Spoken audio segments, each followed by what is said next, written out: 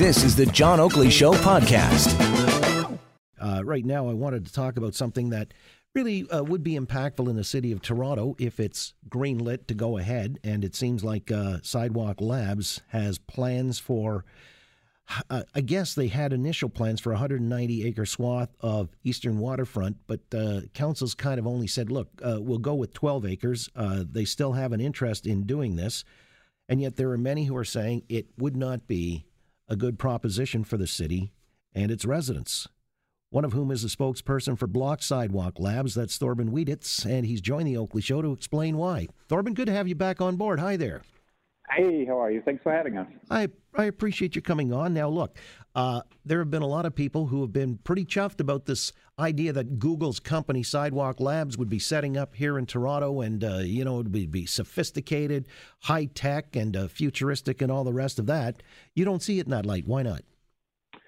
Well, it's a proposal that they responded to for a 12-acre site in 2017, and what we learned in about February 2019 this year is that they didn't actually want to develop a 12-acre site, but they wanted to get access to 190 acres of the eastern waterfront. And it's like, they presented a proposal to the city in response to the RFP that had nothing to do with the initial RFP at all.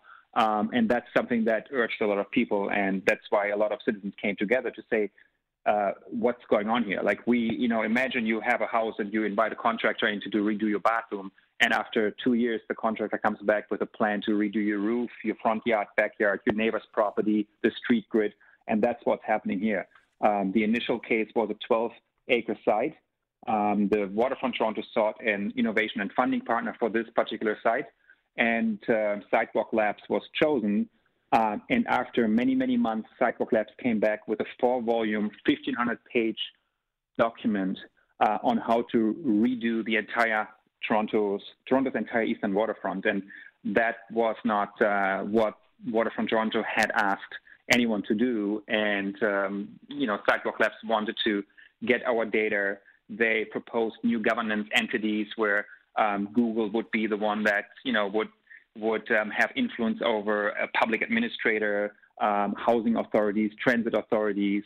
They wanted investment into funding into transit from the public sector. They didn't want to pay market value for the land. Essentially, they wanted to be subsidized. Google wanted to be subsidized by the taxpayer, and folks have said, enough is enough. We don't want this, and we are happy to see Waterfront Toronto having reined this all back in and put them back into their place and said, well, if you want to stay in Toronto, here are the 12 acres. Show us what you can do with these 12 acres, and we will evaluate your proposal under these conditions that were set today. And Sidewalk Labs has until March 2020 to come to an agreement as to whether or not they will end up in the city of Toronto, essentially. Right. What you're citing, though, is a litany of presumptuous behavior here, or arrogance on the part of this Google affiliate. They sort of took it as an article of fate that everybody be bowled over and wowed by their presence and would cede everything to them on their wish list, I guess, and you put in the roadblock. So are you okay with the city suggesting even 12 acres? I mean, we're okay with that in a sense, because we see it as the right step to do. Like, you cannot, if you want to rein it in, you reduce it to the 12 acres, you set strong conditions on what they can do, and then, for us as an organization, we have to evaluate down the road to see what are they left with, and is this something that we want to see in Toronto? The problem that we have at Block Sidewalk is that Google has a terrible reputation around the world. It's one of those large trillion-dollar tech companies that behave in ways that we do not like to see companies behave, and we just don't trust them. There was a report that was released yesterday in the Globe and Mail about a document. It's called the Yellow Book. It's an internal secret document that was written by Sidewalk Labs that lays out how they like to see cities of the future, based on utilizing data and AI, and it's a terrible book for the future. It's a surveillance state. that has nothing, has no place in a democracy. And many of these items that were laid out in this 2016 document made it into the master plan for the City of Toronto, and that's even something that wasn't lost on Steve Diamond, the chair of Waterfront Toronto, who made this clear today in the press conference that some of these very concerning items that are entailed in this yellow book actually were presented to Waterfront Toronto as innovation and innovative ideas, and this has nothing to do with democratic governance. Again, Thorben Wieditz is with us. He's a spokesperson for Block Sidewalk Labs. Not exactly encouraged with Sidewalk Labs' presence down on the eastern waterfront, albeit 12 acres that has sort of been presented as the opportunity to show the city what they've got, but not the 190-acre swath that they had initially requested and were pretty bullish on. And you say in your press release, too, Sidewalk Labs should not be allowed to incubate its anti-democratic intentions on Toronto shores. You just referenced that as well in the surveillance state. So what kind of things would they be involved in that you would really be cautious about? Well, in this yellow book, what they were referring to is that they would cooperate with police services around surveillance and identifying perpetrators of crime. This is something that we have, no patience for.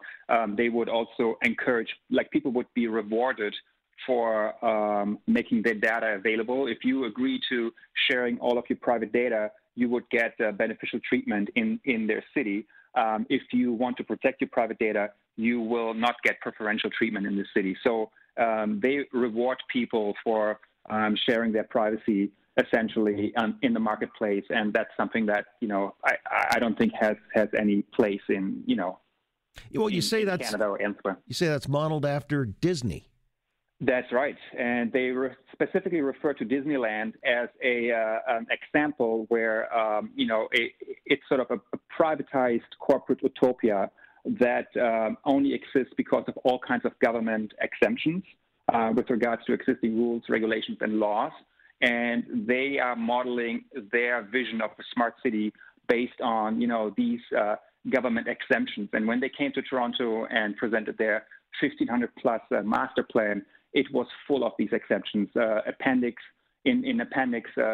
Volume 3, the appendix is there are pages and pages of changes they were seeking to federal, provincial, and municipal laws and bylaws and regulations in order to fit their surveillance, state and their smart city laced with sensors into our urban environment. And, that's something that is very concerning to everyone involved. And, we are looking to get access to this yellow book in order to actually read up on it, what it is that they have in mind and who they would like to cooperate with. And it's very concerning. Wow, yeah, it's starting to smack of like Orwellian dystopia. But finally, though, there is this argument that they'd bring jobs, and that would certainly elevate a lot of folks and the neighborhood. Is there a risk of losing jobs here by keeping them out? I don't think so, John. If you look at downtown Toronto, you see how many cranes are up in the city. You see how much investment has been going into real estate. They want access to some prime real estate at the waterfront. I don't think there's a shortage of investors that would like to develop these sites.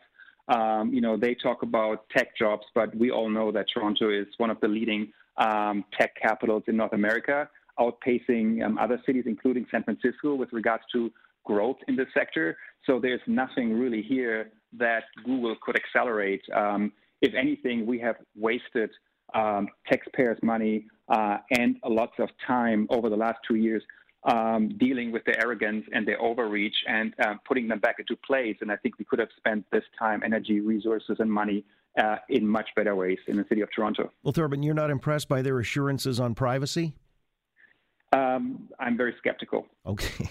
All right. Yeah. Well, so you've done your part to try to be the spanner in the works, but the 12-acre plot of land that they may develop is slated to go ahead, is it not? And we'll see. It's not slated to go ahead. They are just signaling that Waterfront Toronto is interested in assessing their plans and ideas for this 12-acre site.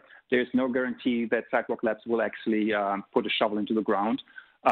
This is just about continuing on a relationship with Sidewalk Labs and assessing their ideas and their proposals now for a 12-acre site under very strict conditions.